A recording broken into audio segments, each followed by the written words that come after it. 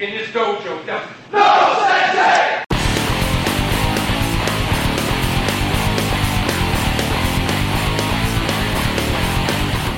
Big friendly welcome to all of you from Austin, Texas. Welcome to Sell Porn or Die Trying. I am your host, Connor Young. I am the CEO and co-owner of Why Not? And this is my show where we talk about everything that has to do with making money in the adult entertainment business, making a little bit of money, making a lot of money, making beer money, making more money. That's basically what we're here to talk about. So thank you for joining us. We got a great guest for you today. We're going to be talking with Jeff Wilson, who is the Director of Business Development for Flirt for Free. And he's a great guy. Looking forward to sharing that interview with you. And the great thing about this show, I got to say, I was thinking about this. You know what I love about this show is you can listen to this show. You know, it doesn't matter what you do while you're listening, really. You can listen to this show in your underwear. You can pick your nose while you're listening to. I guess that does really sort of depend on where you're listening to the show, right? Because you can listen from a lot of places. If you're listening at the gym, probably don't want to be doing those things. Might be able to get away with the underwear thing, but you know, if you're in the locker room, the nose picking thing though, it's probably not advised. People are going to see it. It's gross. You don't want to do that. But you get the idea. You know, you can take this show with you where you want to listen to it. You can go out jogging. You can hang out at home. You know, do some work. Put it on while you're doing some work and listen. You know, hey, lots of ways to enjoy the show. But if you subscribe to the show on iTunes or on Spotify, the great thing is you're going to get notified when these new episodes drop, and you'll be able to listen to it when you're ready to go. So yeah, definitely subscribe. We appreciate all of you for being here with us today to talk about the adult entertainment business and to listen to the interview with Jeff Wilson. Before we get to that, though, we do have a number of things I just want to kind of talk about. You know, generally, by the way, I'm feeling very good. I've been fully vaccinated now. I've had both doses of the vaccine. It's been 2 weeks plus since my second dose. So, you know, I'm starting to feel like I want to get out there and do things now. It's been cabin fever, sitting, social distancing and sitting around way too much for the last year for my liking. So I'm excited about that. I'm excited to get out there and do things. As I'm recording this, by the way, the news just dropped. You might be hearing this a couple days later, but the news just dropped about the trial with George Floyd and the guilty verdicts. So that's going on right now. Which is just, I know there was a lot of people holding their breath on that one and what was going to happen there. So that just dropped. But this week in the adult entertainment industry, we also got some pretty significant news when MasterCard put up some news on their blog that really put the adult industry on notice. It said, hey guys, if you are a merchant and you are selling adult content, offering adult content on your platform, and you're using MasterCard, you're going to have to follow these new rules. Now, the new rules, we can get into them. You know, look, you can argue that you don't like what's going on with MasterCard and feel like they're singling out adult. You know, if you want to, we could go down that road, and I understand the frustration.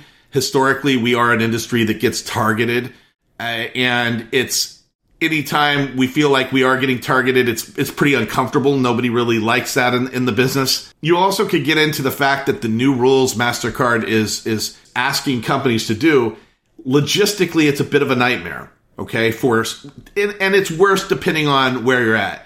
If you're a VOD company with content that spans back many years and you don't have all the records for that content, this could be, pretty difficult. The major adult platforms are going to have to start adjusting to these new rules, and that might mean that they're going to be asking for new things from performers in terms of documentation, consent, things of that nature that we're going to start seeing coming from the major adult platforms, whether that's the Clips platforms, the LiveCam platforms, the Tube platforms.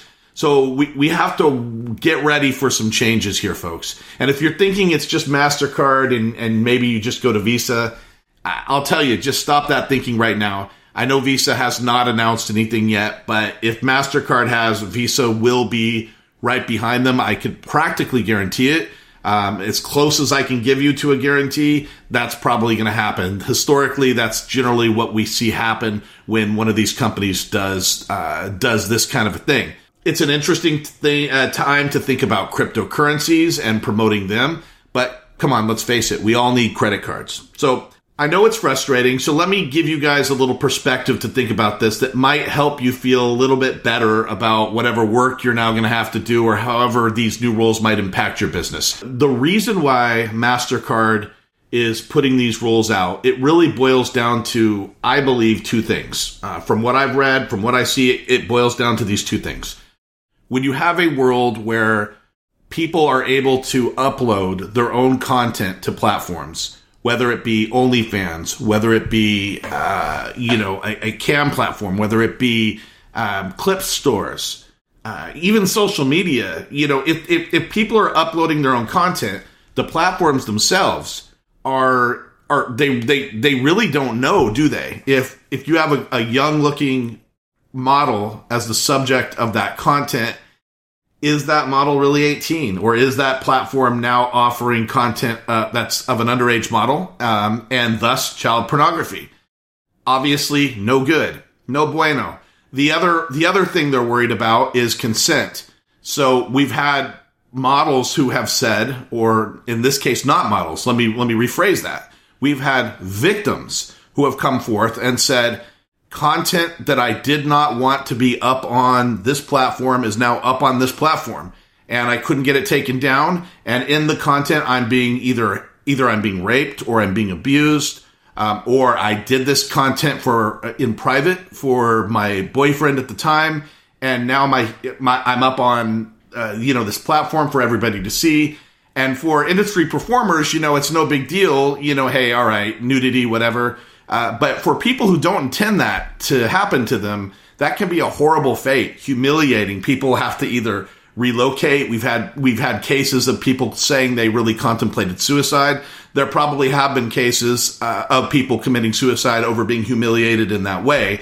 If you're not an adult performer and that's not what you want to do, and suddenly all your friends from high school are slut-shaming you on social media and laughing and sending pictures around of you that you didn't expect them to see, that's horrible. Okay, so these are horrible possible scenarios. And yes, we know that social media, it happens there too, right? It's not just adult Facebook, right? We know this kind of stuff happens.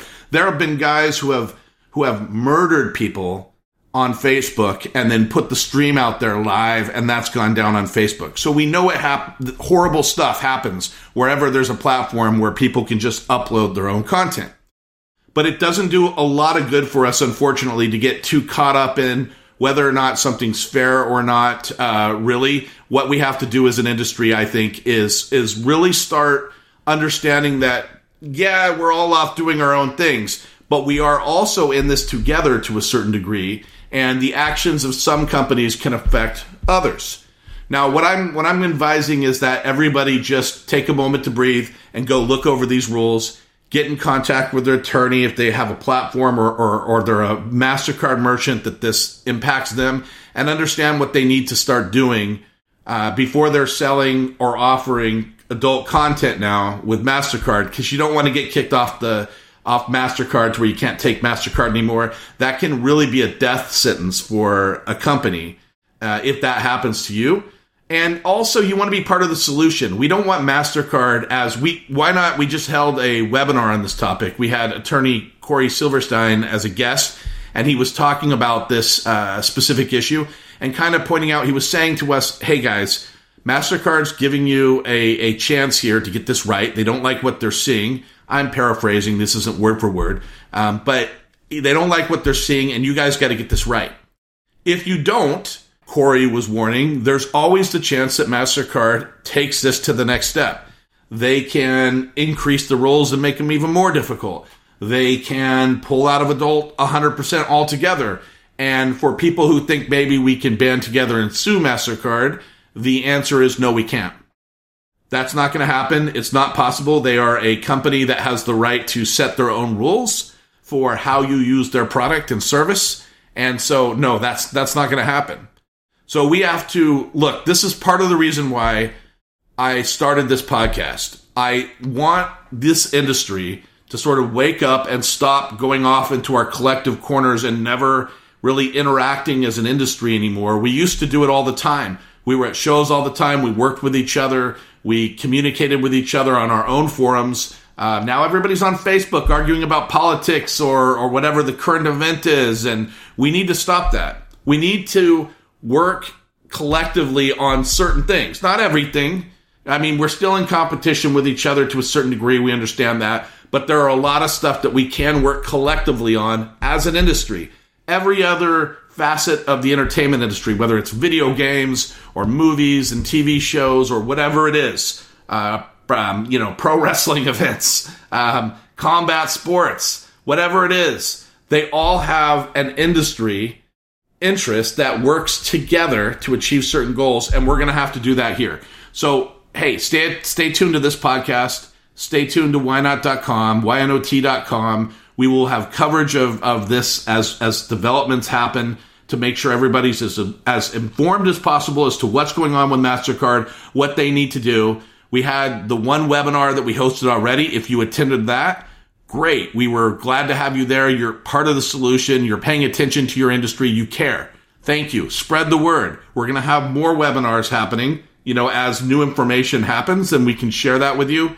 We want to help the industry, get this right, because look, it's a healthy industry is important to every single one of us. Now, enough about that with MasterCard for now. I'm sure we'll be discussing that again and again in future episodes of this podcast and elsewhere. Actually, I know we are. But I want to say a little bit about the guest today, which is I mentioned before, Jeff Wilson, who is Director of Business Development at Flirt for Free. The Flirt for Free, just so you know, this is a company that goes back all the way.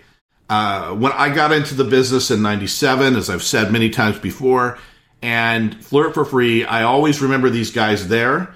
They had another company that they also operated as back in the day that I remember, and they were on the bleeding edge of streaming video when nobody knew what streaming video was. There was no Google.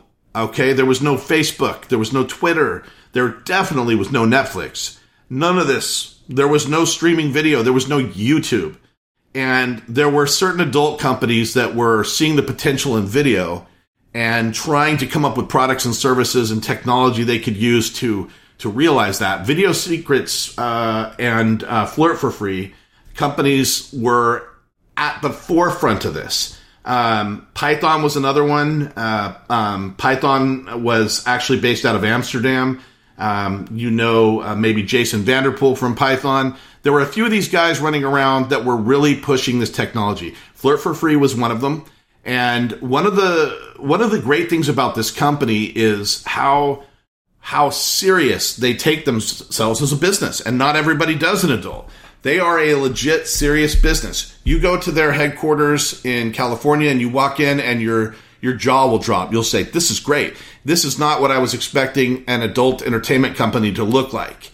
It's very professional. I don't know. The pandemic has, as Jeff talks about, has impacted things, of course, in terms of their workforce and where people are working from.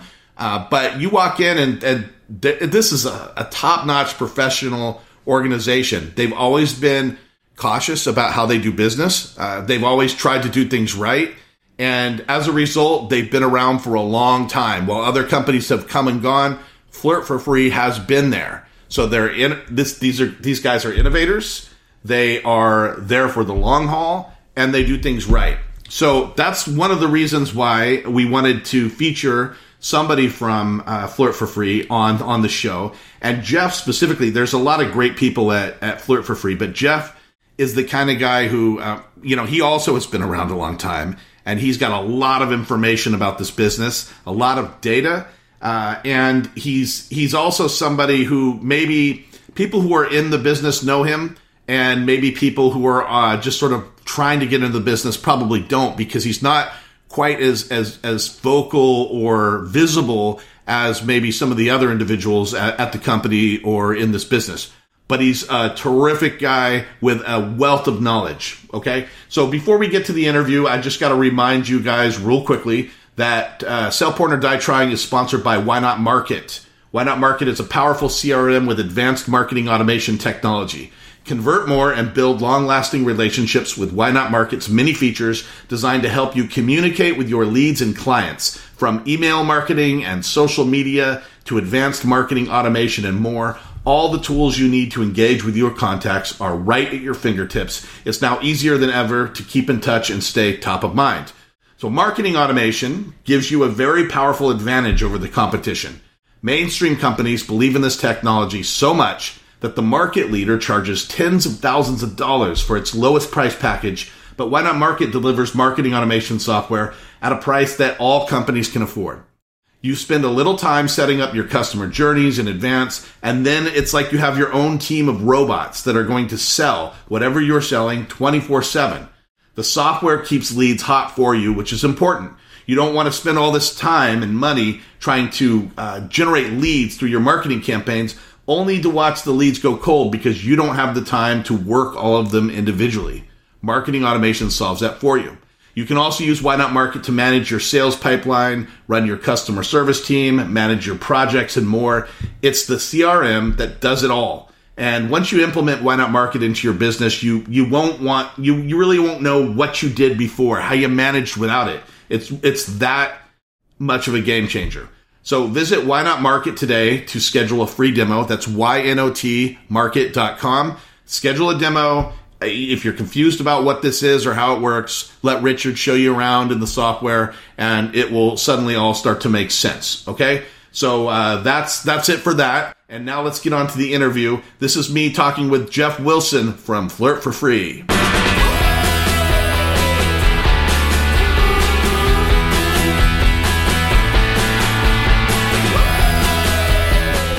Hey, Jeff, really good to hear from you. I really appreciate you taking some time to talk with us today on the show. Thanks for joining us, man. Thank you for having me. It's an honor. Yeah, so obviously I know you very well. We go way back. We've both been in the business for a long time. But for the people in the audience who don't know you, maybe you could start off by just talking a little bit about yourself and how long you've been working in the industry, and maybe just talk a little bit about what your routine is like over at Flirt for Free. What do you do day in, day out? Sure. So I've been in the industry for close to 10 years, which is actually not that long, according to some people. You know, some people have been doing it since the late 90s. And, you know, I've been fortunate enough to talk and learn from a lot of those people and you know, help them with their businesses or, you know, working with us as an affiliate or whatever it is. So, you know, I have a lot of good mentors here that have, you know, helped me kind of bridge that gap. But I feel like I came in, you know, during this interesting time where, you know, a lot of changes were happening. You know, back in, I feel like, you know, it probably started around the 2008, 2009, you know, era when, you know, videos online were becoming more, you know, ubiquitous, and, you know, you have tube sites and things like that. And so during that time, there was a lot of people going out of business, a lot of consolidation, a lot of, you know, pay sites, you know, really reevaluating what they're doing, et cetera. So when I came in, it was really just, you know, hey, we're trying to rebuild our affiliate program. We, you know, before Flirt for Free was just Flirt for Free, it was Video Secrets. Video Secrets was one of the first webcam companies. You know, obviously I wasn't around when they launched, but, you know, Greg kind of put it all together with, you know, a few partners, and it was a big deal in the beginning, you know, because you could talk to somebody on webcam, you know, and it was a good lucrative business, right? But when they launched Flirt for Free, that was a big change in the industry as well, because that was the first time where it's like, hey, you could just talk to models for free, and, you know, they'll kind of lure you into a private chat, but, like, you know, suddenly you had this like explosion of models. Instead of trying to fill one slot for 24 hours, you have multiple models online. And so because of that whole thing, I feel like, you know, that kind of kickstarted that part of the industry, the whole kind of free webcams and, you know, the freemium, whatever it is. But fast forward to kind of 2011, I think a lot of pay sites were kind of reconsidering their options, how to make more money, or how to close down gracefully, or how to consolidate with something bigger, whatever. Anyway, so when I started, we were also in this kind of weird position where we were thinking that we were going to have new revenue streams as well. So when I started, it was we were running, the Video Secrets affiliate program, which was the affiliate program for Flirt for Free, and we were starting to build a new product, Psychics Live, which was the same general concept, but it's just mainstream. Talk to psychics and see if if that makes money on a pay per minute type of thing. And it did. It was okay. We made money with it, but there was, I think, towards the end of 2012, we had a pretty solid, affiliate, CPA offer, and a lot of mainstream affiliate networks were sending us a bunch of traffic, and it was like, it sounds good, but then you realize on the flip side, you need enough, content, live people, streaming at that time. So it's like if you get 1,000 customers in a day, but you only have 3 psychics online, it's like, well, that's not going to work. So you had to do this real balance to make sure that that you have enough traffic for the streamers, and you have enough streamers for the traffic. And so towards the end of 2012, we were like, okay, you know what? Psychics might not be the thing, because it doesn't make even close to 1% of our revenue, and adult is way better. So let's stick to our kind of core competencies and refocus. And so when that happened, I got a chance to focus and rebuild the affiliate team. In 2013 is when I hired Kimmy and a few other salespeople. Kimmy pretty well.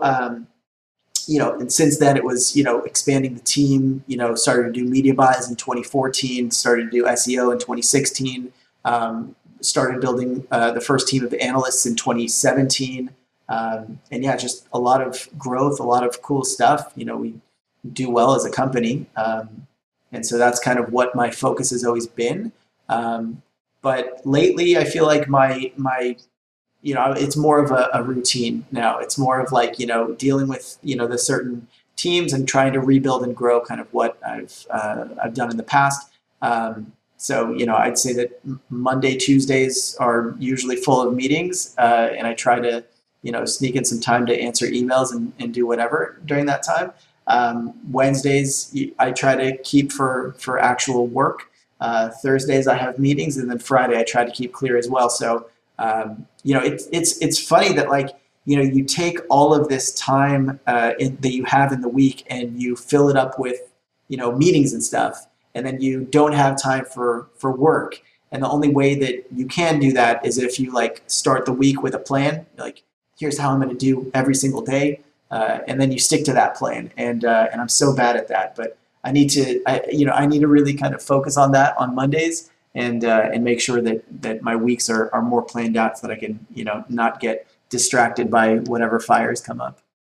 Yeah, so it's interesting. The people I've talked to so far, this is a relatively new podcast we're doing here at Why Not, and most of the people I've talked to so far started earlier than you. So I started in the late 90s, like you mentioned, and I actually would have pegged you a little earlier than 2008. It feels like you've been around for longer than that for whatever reason.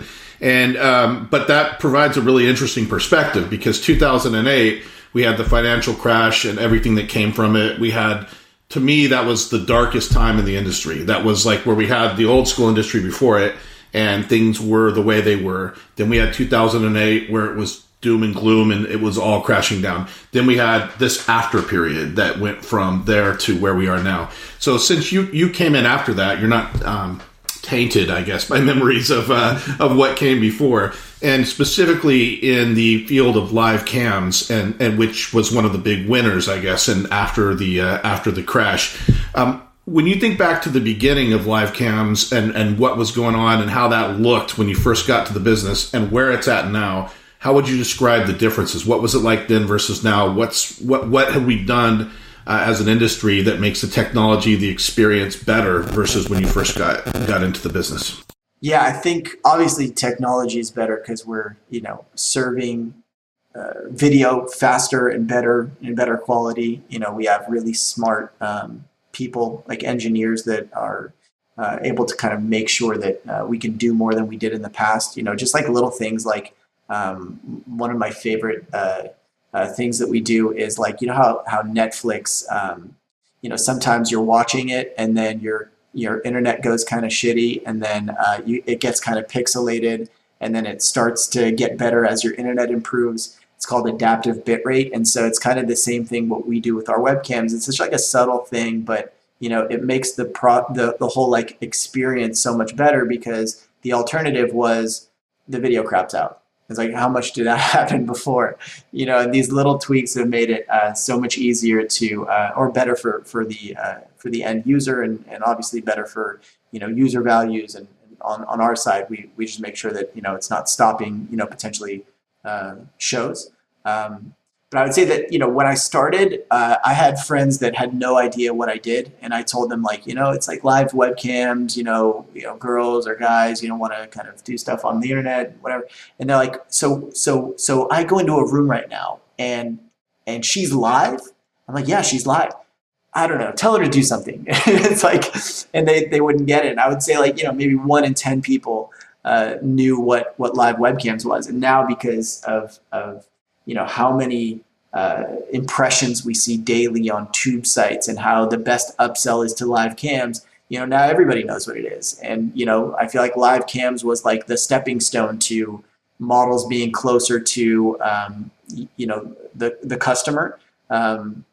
And now you have things like, OnlyFans and ManyVids and stuff like that, where, there's really no intermediary. It's just model being, themselves on social, and then they blast their, OnlyFans or whatever it is, and they get customers to go right into their, their portal, and they monetize them. And that's it. There's, what kind of a shift in the industry happens when you don't need that intermediary? I feel like that's kind of what we're feeling right now between people who, were active, as adult affiliates, pre-me, and where we are now. Yeah, so the interesting thing with the live cam business model of the years is, of course, how sites monetize. There's just different networks with different approaches. So, like early on, almost all live cam monetized through like the whole take me private experience, right? There's somebody like Flirt for Free, the very name of your company, right? Sort of to me communicated, yeah, you can get in this room with this girl and you can flirt with her, but you really want the good stuff. You got to take this girl private. StreamMate, of course, has that premium model that they use, to effect over the years. Jasmine goes for that really high end. Then you have the more freemium or micro transaction sites. You've got MFC, you got Chatterbait, and you guys. Do you think that if you're an affiliate and you're looking to work with a live cam company, are any of these business models, do you think, better, or in terms of like affiliate being able to cash in, are they better off going off or like a premium, or can they really profit off the microtransaction sites? Or what's your thoughts on these different business models and how they might affect affiliates? I think it really kind of comes down to the affiliate. One of your questions that you mentioned you wanted to talk about was, if affiliates can still make money with adult, because you're feeling like, 20 years ago, maybe like any Joe Schmo could just, light up a TGP site and upload some pictures, and next thing you know it, he adds some affiliate links, and the next thing you know it, he's making money. That's not how it is anymore. But it's still, I think the same type of person, can make money with adult. And I think it just comes down to like, what do you have? What is your offer? What's your benefit? Like, is there a way that you can, better serve that interaction between the customer and the model? So like the kind of example that I give to people is like, for like, let's take like OnlyFans, for example, like, that as a conversion funnel. I'm a model on social media. I post pictures. I post things that are titillating, whatever. And I'll tell you that I'll do explicit stuff in my OnlyFans. And so I tell you, hey, go to my OnlyFans and sign up. The amount of people that click on that link and then later convert, is probably a very high conversion rate. 1 out of 5 or 10 people are going to convert. And so, that's a really interesting formula there, because there's not a lot of cost for her to advertise. And she doesn't have to worry about conversion rates because the conversion rates are so high. So she just has to kind of do some direct stuff. And so, on the affiliate side, you have to think, how can I do that better? How can I give somebody a better product? How can I get them to where they want to be better than, them just going to social and browsing and stuff like that. And so that's essentially what affiliates challenge is now. It's not just, lighting up a site. It's how can I bring value to this whole process, and how can I then make money off that? Yeah, and so if you were just starting off in that process, if you were an affiliate, you had no websites that you built yet, you have nothing. Maybe you got a very small amount of money to invest, and you got some time, right, and maybe some skills.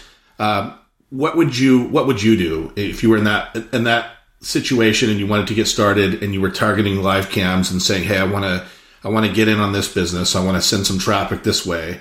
What would you recommend affiliates starting off look into doing? I mean, would it be blogs? Would it be figuring out ways to buy traffic? Would it be social media somehow? What do you think would work as a starting point? I feel like I would tell them to take a step back. You know what I mean? Like, what's your goal here? What are you trying to do? And if it's just make money, you got to figure out why the adult industry is the way to make money. Why is webcams, whatever. If they're a fan of webcams, then I'm like, okay, this is easy. You know what I mean? You light up your own blog, get some attention, whatever. We're in an interesting kind of time, I feel like, where anybody could make money if they put in the work at least. And it was the case, early on with adult affiliates, but I feel like there was a certain type of person that was that could do that because they were connected to the industry, or they liked porn and they thought that they were part of this fringe group. They didn't realize that, actually everybody likes porn. It wasn't as accepted during that time. But now it's like, you could, if you're a fan, you could put that passion into a blog or into something, making videos on YouTube about, reviews of cam girls or something, whatever it is. But the point is, like, if you put out enough content, Google will recognize you. If you have any experience with SEO, you would see that, like, it's not necessarily about, getting the best content out there. It's about, like, quantity. If you post a blog every day for 7 years, eventually you're going to start getting organic traffic. Eventually you're going to have eyeballs, you're going to get social media, whatever. If you want to be creative, you wanted to invest some money into it, you could probably do some cooperations with models that have social followings or brands or, some kind of clever PR. Like those types of things, are achievable. It's just about kind of putting in the work. So that's what I would kind of talk to a normal affiliate about. But like if they were doing, as you said, they're trying to get into the industry. But I feel like the ones making money right now are people who are like already established. Let's say you're Hustler and you have your magazine, you have your pay site, you make your money, you already have your formula of cost of traffic versus like my revenue. And now you're just looking for a passive revenue stream. Okay, light up Hustler Live, let us host your white label. Send traffic to it, and whatever money you make or whatever money it generates will pay you a rev share. And so that's easy because they don't have this they don't have to cost benefit analysis. This is stuff where they already have their business, they're established, and they just want to make an extra passive revenue stream. So that's easy. You have networks, people like Crack Media or Exoclick or whatever it is. Those guys actually, offer a service, in optimizing the traffic or optimizing the buyer and the seller and getting them closer together or whatever it is. Or the last ones making money is that I see is like, the direct talent. And so, that might be studios.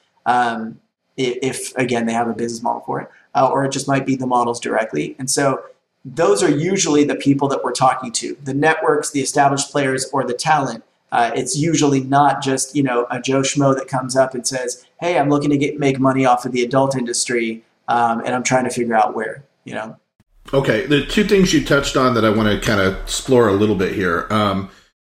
First one is Google, right, and about SEO and search engine traffic. And I was recently kind of doing a little bit of a analysis about where Google's sending all their traffic. It feels to me like it's just a working theory, but it feels to me like when you put in for any adult term on Google, they're pushing the vast majority of their traffic to just a couple of sites, right? It's going to Pornhub, it's going to X videos, it's going to X hamster, right? There's just a few of these sites that seem to be getting all of this traffic from Google. For the guy who's kind of doing the blog, do you have any chance to compete with that? Because if you're looking at like, domain rank or any of these concepts, it's going to be really hard for them to build up a blog to get any kind of domain rank or any kind of page rank, right? That's going to get them the attention on Google. How is that possible for somebody like that? What would be the best way to go about it? Do you just have to keep pushing out the content for years, or is there like a smarter way to do it that may get you results in, say, 6 months? I think 6 months is like a pretty safe bet. You're not gonna even in 6 months, you're not gonna rank on the first page for live girls on webcam. You're not gonna rank for sex videos. You know what I mean? Like, that might be a really good target, but that's how all of those sites that you just mentioned built their businesses. They already figured it out. You know what I mean? So you're not going to get much off of targeting those keywords. What you would get is doing something a little bit more long tailed. So let's say you're really into foot fetish, and then suddenly you start blogging about foot fetish, about the different curvatures on the foot, and like the what a sole could look like if it's oiled up. And how the correct way to lick toe, whatever it is, like you could get really into it, and you can post articles, you could post content, you could get good links from models that do this type of thing, from their socials, from other foot fetish related websites. So there's a way to get into it. Again, you just got to kind of put the work in. So I don't think that it means that a webmaster is completely locked out from getting into that playground. It just means you got to do the work. And with respect to working with models, that's the other issue I noted here I wanted to ask you about. It's one thing like if somebody who's established in the industry approaches a model and says, hey, want to do a collaboration. For people who are less known, you got to figure models are very wary of like just any random dude, showing up or person knocking on the door and saying, hey, I want to work with you. Is there a right way to go about this? If somebody was like, what, I think I could make money kind of working with this model and putting content up about her and maybe doing reviews or whatnot. What's the right way, do you think, for that person to approach that so they don't just come across like some, random creep? Well, I mean, either way, it's going to be a random person, right? So you got to figure out a way to do it. If it were me, first you got to know that there are 50 or so models out there that you're never going to get in contact with. And even if you are, like, they have offers coming their ways all the time. So, if you're shooting for, the girls with 10 million Twitter followers, it's like, all right, maybe start smaller. And let me tell you, there are enough of them out there. There are plenty of cam girls, hundreds and hundreds of cam girls, thousands probably, that are online live right now that would be very interested in having somebody who can help them, or help them, get exposure and make money or whatever. The point is that you have to like kind of talk to the porn, right? Like how are people watching porn? How are they getting to better porn? And then you can figure out ways to help. What if, best example that I know of is, Vicky Vett. She's, super smart. She's an adult star, so she kind of does her own thing anyway. And then she realized that, she had to build her own website. She had to add affiliate links. She had to, set up white labels and whatever it is. And it's like, well, not all models wanted to do that. And so, a bunch of her friends were like, can you just do it for me? And she was just like, okay, I'll do that. And, she's got this whole business now where she really just helps models. And it comes from a place where she's just trying to help, right? They end up making money off of it, but it's like, it's really with the goal of helping other adult stars in the industry. And I feel like that's kind of something where, it comes from this pure place. You're just trying to add value. And if ever they didn't add value, they would probably happily shut down their business, And so, she, again, I think had an easy path in because she's already an adult star, but that doesn't mean that other people couldn't do the same thing. couldn't develop a tool that can help models help process their payments better. There are so many models that are international that get paid from U.S. companies. That navigating that whole minefield is sometimes a pain. So maybe just processing those payments would be helpful.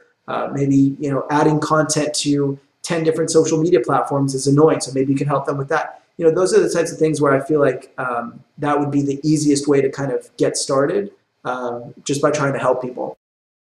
Yeah, and the content issue in the old days of affiliate programs when people were largely pushing videos. So the idea was use pictures to get somebody to a pay site. They want to see the videos. You got to pay to get in.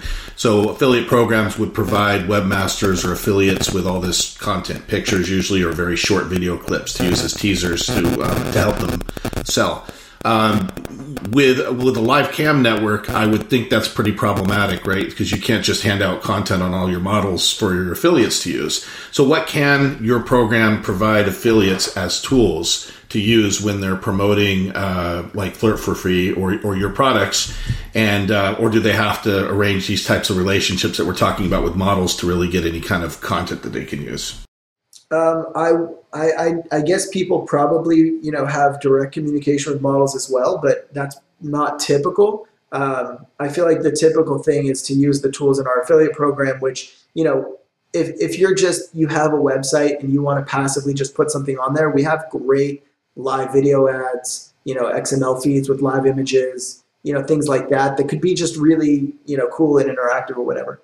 But I feel like we add so many banners and interesting ad tools to our affiliate program often, weekly if not monthly, and we have this benefit of a really close cooperation between our affiliate team and our media buying team, and the media buying team is constantly testing ads. So they'll take a static image ad and make the same thing, but it'll be a GIF ad. Run it, 9 times out of 10, the GIF ad is gonna get a higher click-through rate, and boom, as those kind of start to win in those tests, we add them to the affiliate program, and then the affiliates already get this, the banners or the creatives that are going to get the best engagement anyway. So that's probably where I would go first. But I would say beyond that, we have other tools that I think are really cool as well.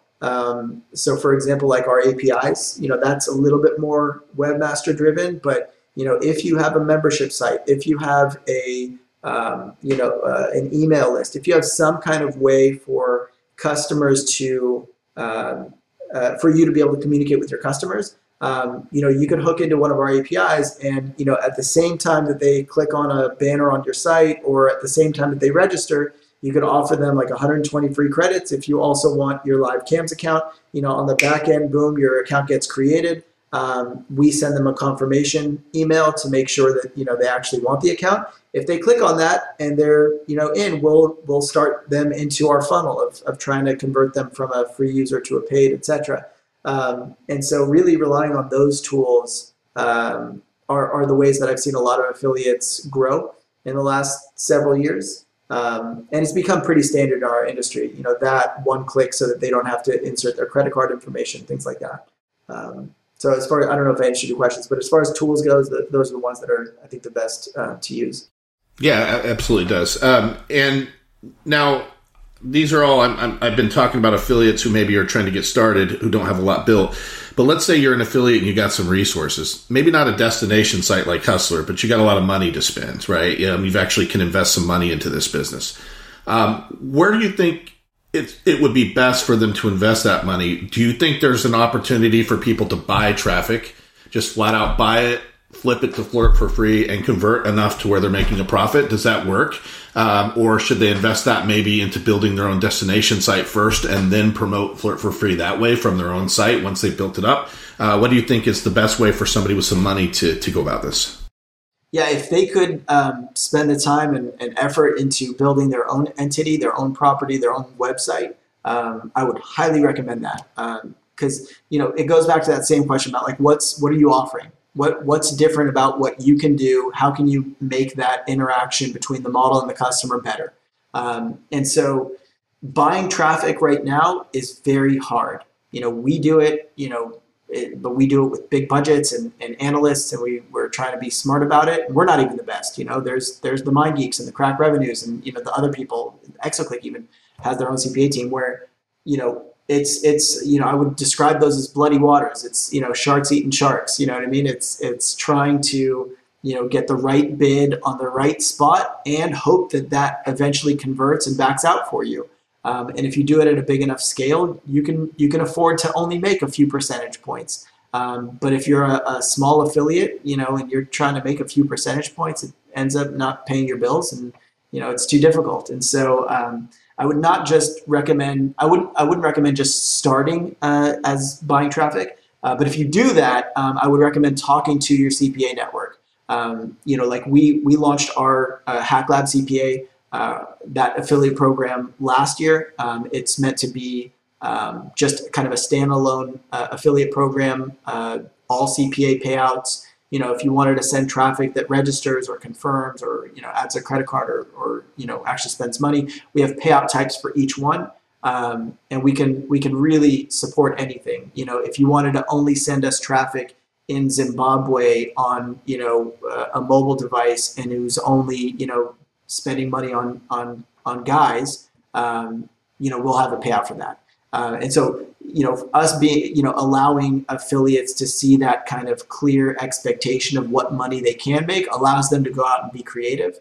But with the HackLab team, the cool thing is that we're also battle testing our landing pages.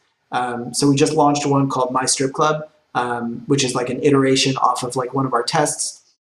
We were testing 10 different landing pages. A pre-lander, which will get, 1 million eyeballs. And of those eyeballs, only, let's say 10,000 of them will make it to the end of that funnel. But the ones that make it at the end of that funnel are the really engaged ones. You send those people to let's say a reg page. So then they register and then, they go through that whole funnel. And so the HackLab team, watches every step and tries to tweak it and whatever. And one of the clear winners that we had last year was our strip club lander, where it's our at-home strip club, kind of, play on that. It looked really nice. It was sexy. It kind of, is very aligned with the end product because that's essentially what webcams is kind of an, at-home strip club. And so because that did so well, we decided to kind of lean into it. And so we launched late last year, My Strip Club. And it has a bunch of, different landing pages that you can play with, and, pre-landers and landing pages. And so I feel like you need somebody to do that work. If you don't have analysts, if you're not watching, the users who use the page and where they fall off, then you're losing money. And so you won't then have the marketing dollars to compete with the people who are doing that, unless you're promoting something of your own. In which case, the whole formula is different. But if you're just an affiliate and you're trying to promote us, for example, you have to use one of those CPA programs so that actually know what they're doing, that are actually help. They can help optimize the flow for the customer, etc. If you had money and you also wanted to kind of build up your own product, I would give away something for free. That's always a good way to engage a customer. Obviously, we've always had our 120 free credits or $12 in free credits. That kind of lures customers in, and then obviously some people are going to take advantage of that and then never spend money. But it's all about numbers. Can we do it enough where it's still profitable? Lucky enough for us right now, we have the visibility to do that. But not everybody does in the beginning. So I would learn from the affiliate networks and try to do that well. But again, if you built your own thing, that's different. Imagine you have freevideos.com. I don't know, whatever you want. And somehow it's better or different than, what you would get on X videos or whatever it is. That I would have a registration wall. I would make sure that I start collecting users' contact information, like their emails, double opt-in. Then you can kind of blast them with other things. But make sure that there's a good exchange of value. They see your ad and they see that they're going to get free videos daily beamed to their cell phone, and that's what they really wanted. So okay, that's what they clicked on. They get that with your website. Every day they get their new video and they really love it. So now they're feeling like they're getting something valuable from you. And then at that point, you could say, okay, also subscribe to our premium where we charge you $5 a video, but you get XYZ benefits. That's like a really kind of easy business model that I think would work in these kind of in these times, compared to other offers. But again, you got to play with it. You got to optimize. You got to analyze. Those things. Yeah, and I always put a little disclaimer here because I don't want people to think I'm just trying to push our own product, because we do have an email marketing product with Why Not Mail. But email lists, and again, not just trying to push our thing, but email lists I think are incredibly important, right? Because if you think about the ability to reach out to a customer or a potential customer multiple times, to get a message across multiple times, there's only a few ways to do it. You can potentially do it through social media. Of course, you can do it through getting people to come to your site on a day-to-day basis. If you can do that, that's really hard to do, right? Change people's behaviors online. And then email is another way where you might be able to get a message across repeatedly. What's your thoughts on just email in general? How important is it to Flirt for Free? How important do you think it is to affiliates? Do you think that's a very important tool, or do you think it's kind of past its prime?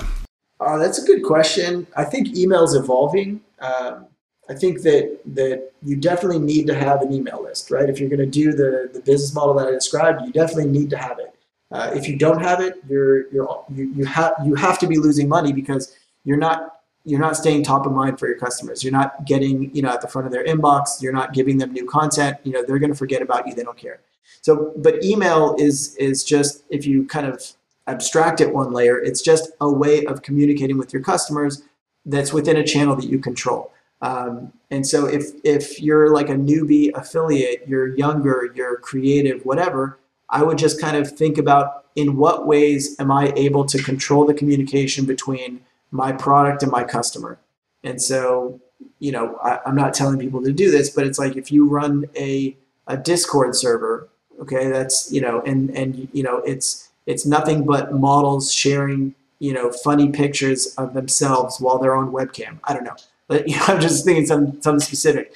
And, that is, people are signing up to that Discord because they really like that content or whatever. You could then pop your offers into there, just as you would do with email. So, again, I'm not saying to do the Discord route, but I'm just saying, like, as a marketer, as an affiliate marketer, make sure that you have ways that you can communicate with your customers that isn't completely controlled. Because if you're doing it only through, let's say, Instagram, you're going to get shut down one day. If you're only doing it through Facebook, eventually they're going to shut you. Twitter, same thing. And so, if the more that you can control, the better. That's all I would say about that. Yeah, and since you mentioned Twitter, obviously, kind of throw a tough question at you here. There's been a lot of buzz. Models have been very worried about Twitter, right, lately, because there's been reports of model accounts getting shut down, and often models aren't really sure why. Then on the business side, we had a couple of well-known companies, right, in Clips for Sale and Model Centro, announced that, hey, our account suddenly got shut down and we don't know why, and we're trying to figure it out. Twitter, of course, doesn't really work with you when they do this. You can reach out to them and say, hey, what's going on? They don't really provide a lot of information. It's very frustrating. I've seen people in the mainstream have this exact same thing happen to them as well. A software provider who I know suddenly lost their Twitter account without explanation and spent months lobbying Twitter to find out what's going on. Never got a response back. But with the adult industry, it's especially, concerning, because there's so much talk about Section 230 lately, right? And what changes might be coming down the road with respect to those protections, which anyone listening who doesn't know what that is, basically allows platforms to escape liability if one of their users, I'm just simplifying it, one of the users posts something, that's illegal or causes problems, the platform doesn't get held responsible. So if you post a picture to Google's not responsible for that picture. You are, that you posted it.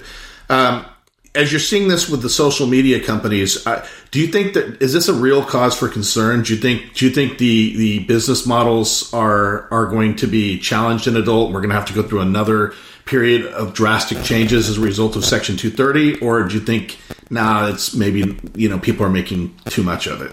No, I think it's definitely a big deal. I feel like Section 230 is what drove the adult industry. You know what I mean? Like if you are, Larry Flint and you have been, fighting obscenity cases your whole career, now you're putting stuff on the internet, you could be held accountable for all that stuff if not for Section 230. And so I feel like that stuff's important. But, I think that's, it's just my own conspiracy theory, but I feel like that's what's driving a lot of the censorship on social media right now. I think that, Mark Zuckerberg and Jack Dorsey are hearing that, there might be modifications to Section 230, and now they might be liable when, there's an underage person, tweeting a photo of themselves, naked. That could be, you going to jail, Jack Dorsey. And so, they're trying to really over-regulate their platforms, which obviously, causes friction the other way. So they're kind of trying to do it in the right way to prepare for potential liabilities. I was actually excited about Parler because, it became this kind of like, all right, it's the Republican social media app and they're going to all talk about Trump and stuff. But like, on another level, I was spinning up my team, getting ready to spam them with adult content because it's like, well, it's free speech, right? Yeah, it's free speech. This is so you want, right? I was like, I don't think you know what you're asking for here. But it that I think, and what's been happening with the recent GameStop stuff, it's like I feel like that's pushing consumers to make a decision about where they want to spend their time. There's so much that you can do on Twitter, as far as like getting real-time news and information and yada, yada. It's such a powerful platform. But at the same time, they could just, ice somebody that you're listening to. What if you're, a really big fan of, what's his name? Chamath, the guy in California, billionaire that, controversial on Twitter. But, he talks a lot of shit on Twitter, but that gets a lot of attention. A lot of people like him. Maybe he's a little too politically tied to get banned. But what if that happens? And if that happens, well, you're going to be pushed to try to find another way to get in touch with him or hear him talk. And it might be a podcast. It might be more decentralized social media, something more secure like Signal or Telegram or whatever it is. It's like all those things are growing right now because there is a grassroots effort to communicate more. And how does that impact the adult industry? I feel like the adult industry is going to navigate towards them. You're going to have more, I don't know if it's possible on Telegram, but like, a Telegram for, adult pictures.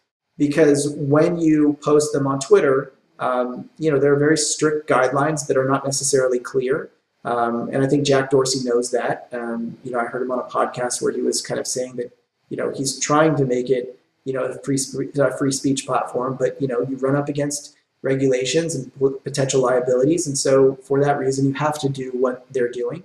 But the point is that like, you post adult content on Twitter and you could be shadow banned. If you show a nipple or you show insertion, like, okay, you could be shadow banned. You could be banned outright, but you can also just be shadow banned, which means if most of your traffic is coming from Twitter, which I'm not saying a lot of people are, but, let's say that's the case, that potentially could shut off your whole income. And it's the same way with Google, right? How many webmasters out there built up their websites and they're making a lot of money only to, get delisted by Google or whatever. Because of some kind of update or whatever, they were doing too many black hat techniques or whatever it is. But then the next day, suddenly you're not getting any organic traffic, and then it's like, well, that's my whole business, And so you have to rely on these platforms that have to regulate their platforms. So people have to make that decision about like where do they want to post their content, where do they want to spend their time, etc. And so a lot of platforms are coming up, and it's on people like affiliates and content producers to stay in touch with that and find more opportunities and find the channels that they can communicate with customers. But it's not going to be Twitter, Yeah, and you said conspiracy theory, but I think you hit it right on the nose. Like in terms of what's going on with the social media networks, I think they are. That's just the way the world works. In my experience, I've seen this happen again and again. Connected people will get a heads up about what's coming down, what's coming up, and they'll have an opportunity to sort of respond. And from what I've seen going on Facebook even, and Twitter, it just smells like these guys have a heads up and they're adjusting like in preparation for like what's going to come down. What's going to come down, I don't know, like how drastic it is, or if it it means you can't show nipples on Twitter anymore, or if it's not, it's nowhere near that drastic, but just a little bit stricter moderation.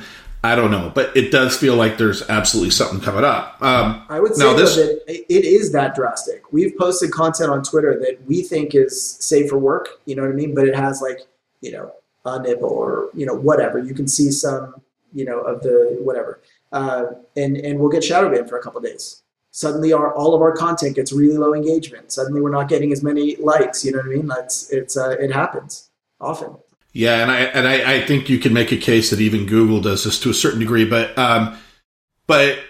regardless, this is actually, you touched on something I've been trying to champion for a long time in this business, and that's that I know we're all in competition, and sometimes that doesn't lead to a lot of trust, but if you put your business on a mainstream service, Amazon is a good example of what happened with. Really hard for me to say Parler. I know that's probably its name. I want to say Parlay because it's like the French. Every time I say Parler, I feel like there's going to be a French person somewhere going, "These Americans don't know how to pronounce it." So Parler, if you look at what happened with Parler, they're on Amazon Web Services, and I don't know if you played around with that platform very much, but I've always referred to it as a roach motel. Right? It's like you develop for Amazon Web Services. It's easy to get onto it, and it's all look at all these great things. But once your service is there, if you need to leave, it's not so easy. Right? You built a service that's custom for that platform. It's not so easy to leave. I have been trying to champion the cause of people working with other adult companies as exclusively as possible. So hosting is a perfect example of that. If you have people working in this business, if they're going to be investing in that destination site, they're going to be building a new business. How smart is it to work? Like Amazon doesn't disallow adult. So there's nothing in the terms that specifically say you can't use Amazon, and you have the benefits of, their cloud platform and all the tools that they have. Same with Microsoft Azure, another cloud platform. Then we have companies like Mojo which we all know Brad, and he's there for us, right? He may not have all the tools of an Amazon, right? But we know he's adult. We know that he's friendly. How important is it for people to use, do you think, hosting services that are like industry friendly? Or do you think that, maybe there's not, I'm overthinking it. It's not that big of a deal, and as long as you follow the rules, you'll be okay on like an Amazon platform. Yeah, I'm not like an expert as far as hosting goes, but I would say generally, or like philosophically speaking, I would try to keep it in the family as much as possible. I think most people breaking into the industry eventually realize that they have to work with somebody who is compassionate towards adult industry, professionals. I was talking to a friend this morning who launched an app that's kind of similar to OnlyFans. But they started working with Adyen, which is like this Dutch payment service company. I think they work with a lot of Ubers and stuff like that. And he said that the payment process was so easy and it was really cool and it was mainstream or whatever. But his platform is not supposed to be for adult, although it can be seen that way. And he was like, yeah, they ended up rejecting us. And so he had to like switch to, I think he said like Securian Pay or whatever. I forget the guy's name. I think it's maybe Lucas or something. But anyway, that's an adult industry, payment service provider. And it's like, and I think they're the ones that do OnlyFans as well. But the point is that like, you want to use these kind of mainstream things, but eventually you're going to run up against something that is not conducive for adult or whatever it is. And so, I think, that's why people like Brad are so successful is, he's a resource. You need to talk to him. You have a problem. He's going to listen to you and he's going to help you figure it out. And so, as much as possible, I would try to keep it in the family. If you're going to use an email platform, use you guys, use somebody else that's, considered to the adult industry. That's kind of my kind of philosophy on those things. And I feel like eventually, people will see that as well. Yeah, we had another product that's newer for us called Why Not Market, which is a marketing automation platform. And we had that experience with the payment processor that you're describing. And the funny thing is that it's nothing but marketing automation software. There's not a nipple as far as the eye can see. There's not even a sexy girl to greet you at the front of this thing. Just pure marketing automation software a la Salesforce and Pardot, and Pardot, rather, American Pardot, things like that. And we had payment processors take one look at the page and it says, a marketing automation for the adult industry, and I can't work with you. That's it. They reject you. So I see a lot of this happening. Can you recommend for people in this business any software tools, any services that you know of? That could be anything from, I don't know, maybe you're just a big fan of Adobe's, cloud, creative cloud services, or a search engine like Moz, or are there any tools that you think, here's some cool tools, people should check these out? Yeah. If you're building your own platform, if you're building your own program, there are certain things you definitely need. If you're just working on like landing page optimization, then you need something else too. But some of the ones that I use are Ahrefs for SEO. That's just super useful. Whatever nominal fee that they charge per month is totally worth it. You not only it's kind of like a more in-depth SEMrush, but it'll tell you details about all the pages on your site. If you're getting 404s, where it's happening, where you're getting backlinks from, what the highest quality backlinks are. They give you your own, domain ranking and each page's URL ranking. And so, you can kind of track that progress monthly, and they give you a lot of those tools. There's another SEO tool that I don't use, but one of the SEO companies that we work with uses. I think it's called Screaming Frog, if I'm not mistaken, and that also gives you just a massive dump of all the backlinks that you have, and then it shows you, how those backlinks are getting to your site. So imagine that, you have, 1,000 links that are linking to a broken page. You could effectively see that there and fix it. So, on the kind of system side, you would then say, all right, I see a bunch of people going to this page, but it's broken. So then 301 redirect it to the homepage or something like that, and boom, that'll it's just good kind of SEO hygiene, and it'll help your SEO in general. But so those two for SEO. SimilarWeb I love because it's just so easy. You want to get an idea of like how much traffic somebody has in a different cohort on mobile, whatever. And on the media buying side, it's hard for us to evaluate new buys. So some broker comes in and says, hey, I have XYZ site. The mobile pops, we're selling it for this much money, and here's the volume in the month. And then you use SimilarWeb and you realize that all of their traffic is Indian traffic. And it's like, well, okay, that's going to be lower quality than what you would get in the US because they spend more money in the US, so I would pay less. You need to be able to evaluate those things. And so I would say that SimilarWeb is a good tool for evaluating traffic.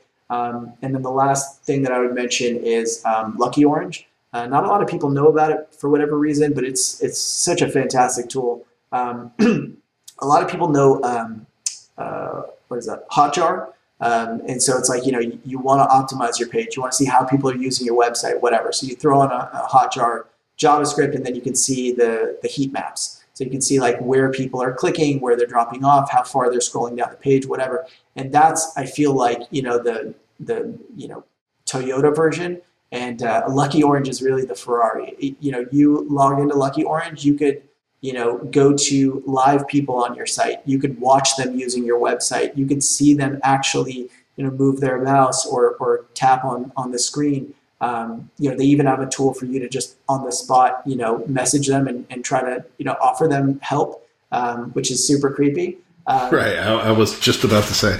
Yeah, but just the fact that you can watch it, it's like, it's one thing to look at stats. It's one thing to see, a lot of people dropped off on step 3.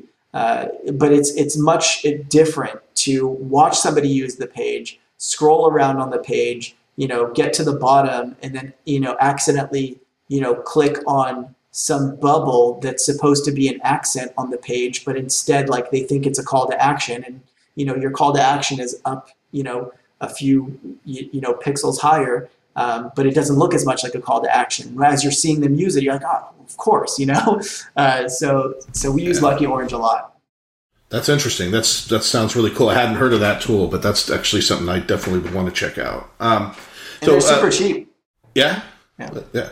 Looking ahead, one final question for you. I just wanted to kind of for you to have a chance to take out the crystal ball, think about 2021. We're at the beginning, obviously. We got 1 month down.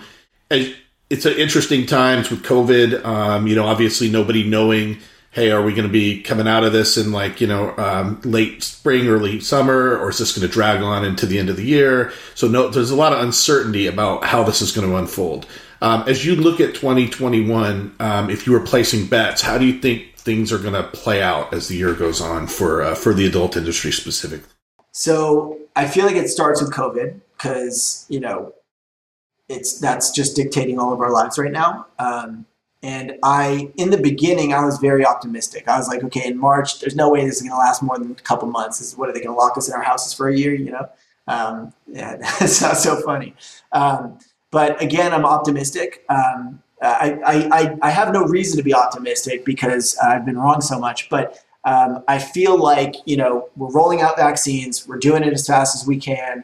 We're in the cold season right now. So come May, June, it's going to get warmer. I feel like it's going to kind of burn out the COVID in a sense where, the vulnerable people will be vaccinated, et cetera. And so I'm hopeful that, by the time September, November maybe rolls around, we might do a trade show maybe in 2022. And if we can do that, I feel like that would be huge. That'd be a step crazy forward. I don't know how it would happen considering that I've not, interacted with more than, 2 people at a time in almost a year. But if we can do that, that'd be better. That'd be amazing. The industry needs to connect again. There are too many people out there that I haven't seen in too long. I usually, have my, shoot the shit with them for however long, a few times a year. And that's when you come up with business ideas or something interesting or whatever. And I feel like we need that kind of social connection and whatever. But for the adult industry specifically, I can't tell you for this year if anything is going to evolve, if some new crazy thing is going to happen. But I do think that over time, as I was kind of mentioning, I feel like, there needs to be another platform. There needs to be more ways for models to communicate with customers. I feel like there's going to be, a ban hammer on OnlyFans from Instagram. And it's like, that was a big industry, models, spamming their OnlyFans links on Instagram. And so if models get pushed away from that, there needs to be some way for us to optimize that whole experience between customer and model. I think cam sites are a great way to do it. I think that, we've been doing a lot to kind of really, upgrade our product. We run all of these promotions. We were really hopeful that we were going to be able to do Flirt Summit this last year, but and we moved it back to May, and then we realized that that's not going to happen either. And so we ended up just bonusing a lot of models a lot of money, which they were excited about. In any case, it's a good consolation. But we try to kind of keep that community and everything. We run a lot of contests, we run a lot of promotions. We try to keep people engaged. But either way, I don't think that any of the adult industry, big players are going to cooperate and, let's say try to make the next adult Twitter. They're not going to do that. And so I feel like there is opportunity for some non-adult person to come in and disrupt the way that kind of OnlyFans did. They came in and did this kind of brand new thing that seemed obvious, but if you're in the adult industry, you're like, well, how are you even making money considering, processing and the amount that you're paying out to models? It's like, if there's not enough meat on that for it to even be a business. And then, next thing you know, they're making enough money that, they can make pennies on margin and it's good, So I feel like there is opportunity for a non-adult player to kind of enter the adult industry and service them in a way where it improves the overall, exchange between model and customer. So I think that that'll probably happen in the next few years. A lot of people are trying to do that. The Fan Centros and people who are, maybe not the Pornhubs of the world, but they're doing stuff. Yeah, I mean, Pornhub's doing their stuff, but I think that there needs to be more connection between the models and the consumers, and it needs to be in like a really kind of open way, kind of like it is on Twitter, but less regulated. And so I think maybe something will happen. I don't know. Maybe it's the adult industry taking over Parler if it ever comes back. I don't know. Yeah, and I hear you about the interaction. We did 2 virtual events in 2020, and they were very successful. We had a lot of people show up. It was great. We had a good time. There were a lot of people that really loved the virtual event and wants us to keep doing virtual events, which we will even after COVID because we see the value in them. But man, there's also something about those live events, like, the ability to sit down with someone like you're saying and talk and share some time and bond and form relationships. It's hard to beat when you're face to face like that. I just want to give you a big hug after this. Like, hey, we did it. That's right. I can't. Can't do it. Can't buy you a beer to say thanks. It's COVID.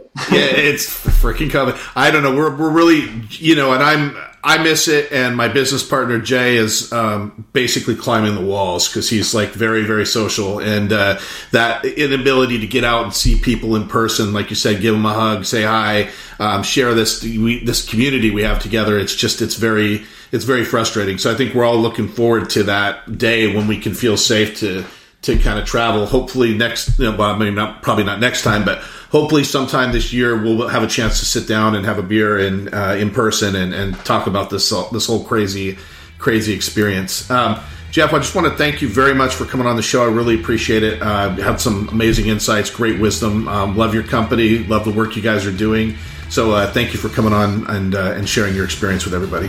Thank you for having me. I love what you guys are doing. I feel like there needs to be more communication overall, just like of B2B in the industry between models and webmasters and stuff like that. So I think you guys are doing a good service for the industry right now. Thank you, man. I really appreciate it. All right. Thanks for having me, man. Yeah, man. Take care.